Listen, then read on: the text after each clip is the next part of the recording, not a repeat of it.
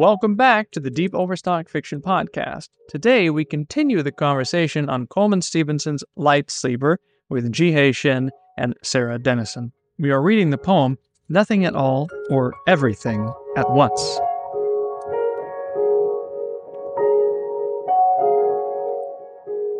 Nothing at all or everything at once. A salvation of objects, a suffocation of objects. Shelves and cabinets full and full of dust. A room full of ghosts with fingers tangled in their hair. Maybe it's a butterfly, or maybe it's a bird. Maybe it's a twist of fibers left over from last year. A signature, a watermark, a pool of rain on the roof outside a schoolroom window, a bath for goldfinches sparking in the sun, 20 golden boats. My first etheric vision, a memory almost aged out. My Tellurian self, still, a no man's land, ley lines severed instead of walked. A day is undercut by the menace of not knowing how to spend it.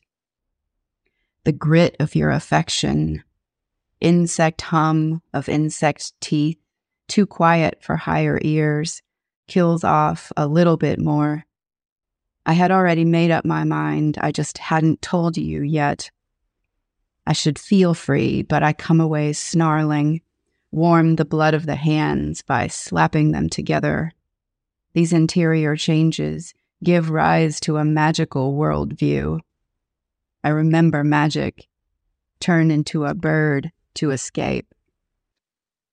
This one seems to have a rhythm of its own and is somewhat similar to The Year of Dead Dogs, where you have the poem split on two sides. This one is split once and split again on the left. Sarah, what do you make of this poem, and what do you think of the structure? And how did you read it, too? We can ask how you read the lines. I think the first time I read it straight across, like I read through the gap and kind of like had that rhythm in it, you know, like kind of that like rocking rhythm. And then I read it again the other way. Like first I read the column on the left and then the column on the right. I still wasn't sure, but the title is Nothing at All or Everything at Once. So I think it can be both. Yes, there's a definite rocking rhythm to it if you read it from left to right. A salvation of objects, a suffocation of objects, shelves and cabinets full and full of dust.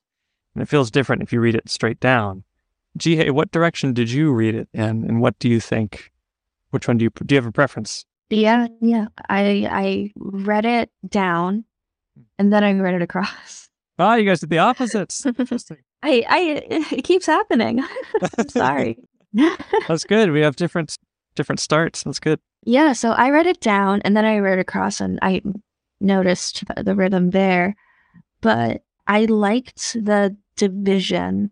So there's really three little pieces, right? And I liked this empty space bisecting the left-hand column, as it were, because maybe it's because of the lack of that wide white space, but I actually also couldn't stop reading downward. I couldn't help it because the poem, I think, here kind of presents, it's almost like cinematic, you know, these close-up description, or not even description, these close-up naming, almost like a catalog of things. Maybe they're precious, maybe they're nice things, or they're scary things, but they're things that are obviously of some emotional significance and resonance. And it was only after that I was like, oh wait, right, there's words on the other side of this page. And I did the same thing again. Yeah, I just read it down. Only then I started piecing it together. We have two definite ways to read it then, and I think that they are different experiences. Reading it down is cinematic, as you said, and reading it across. I read it across the first time. Reading it across is very musical. You're not as much connecting the images as you are playing in the music. It's interesting that the poem has tackled both two very distinct ways of experiencing a poem and why to write poetry. Sarah, do you have images? We've been talking about macro lens stuff and looking at lots of movement or nature, do you have images that you particularly like in this poem? Yes, but I'm not sure how to divide them. That's true. So a signature, a watermark, a pool of rain on the roof, outside a schoolroom window, a bath for goldfinches sparkling in the sun, 20 golden boats, or a signature, a watermark outside a schoolroom window sparkling in the sun, my Tellurian self, and then also a pool of rain on the roof, a bath for goldfinches, 20 golden boats. Yeah. I like that water images. Is it a pool? Is it a watermark? Is it a window? Like something is sparkling. Something is left over after the rain. I don't know what it is, though. I don't know. It's everything. Good titles and everything. Yeah. I really did think it was about the movie at first, and then I had to look at it again and go, oh, wait, no. Yeah, this came out 2 years before the movie, and I think she had written it a while. So it couldn't have been on her mind, but... Clairvoyance. Yeah, clairvoyance, yeah. It is, I think, a beautiful one. It's a good one also, I think, to close out the first third of Light Sleeper, because I think Sarah's instincts to read it across is right. Because otherwise, a few elements of the right-hand side poem are a little too broken. Instead of not knowing how to send it by slapping them together to a magical worldview. You're like, all right, well, some of these you can kind of stitch together, but the other ones, they're a little offbeat in a way that you notice because of how musical the rest of the pieces. The visual challenge of having to expand your horizons in terms of the reader not getting television like myself, scared of the white space. So yeah, it's almost like a reverse overture, right? When you go to a show or a musical, presentation of some sort, and they kind of give you a brief taster of what all the themes are like, and this is so and so's leitmotif. So, but of course, it's at the end of the first section instead of the first. I think for me, at least, it's one of the most intimate descriptions emotionally of the whole book so far, because there's really no division anymore between the persona and the reader. My Tellurian self. So even the persona themselves are divorced, right? We're almost like in like a unembodied pool of consciousness together. And so these little macro lens phrases, a pool of rain on the roof, a bath for goldfinches, they're kind of playful, yeah, but also they are all, I think, things that have movements that have, that are alive in that right-hand side, insect teeth. And then on the left-hand side, they're not all dead because it's butterflies are, I think, alive. I'm not sure. I know they taste with their feet, which is not really a normal thing, I think. Listen, that's what I've heard about them. I haven't stopped to ask one if it's true. And how do you ask a butterfly? Yeah. Oh, well, let's ask Coleman. But, they're more, maybe not, supernatural, but certainly more less. They're more like strange phenomena, right? We've got ghosts, we've got ley lines, and and a sense of more ephemeral things or things that have already faded, right? Watermarks are there for people in the future. They're not really there for people now or in the past. So it's, if anything, they're indications of the past. So the cinematic overlap of these images, it's definitely almost, at this point, I think, a scrapbook, right? A photo collage. There's a mosaic quality to this last piece I really, really like. So it's not sentimental. There is sentiment, there is emotion to it, but again, I associate sentiment with being precious.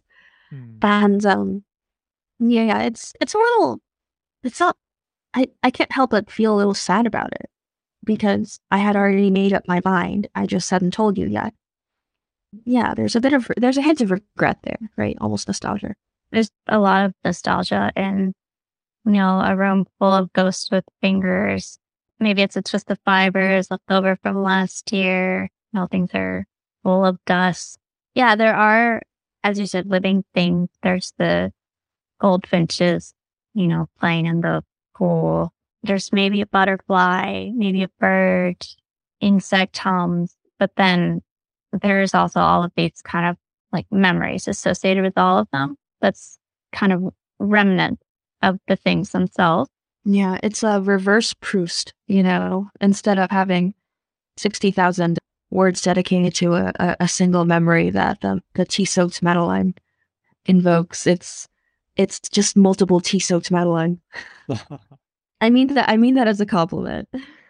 I like the swapping too of the natural and the supernatural, the blurring that occurs and the latter and the bottom parts of both columns here, because there's the ley lines severed, but a memory almost aged out, a no man's land on the other side. And at least it was curious to me. There's nothing to mirror that other side of it. There's nothing but the memory, and it hasn't quite aged out enough to fade. But you can.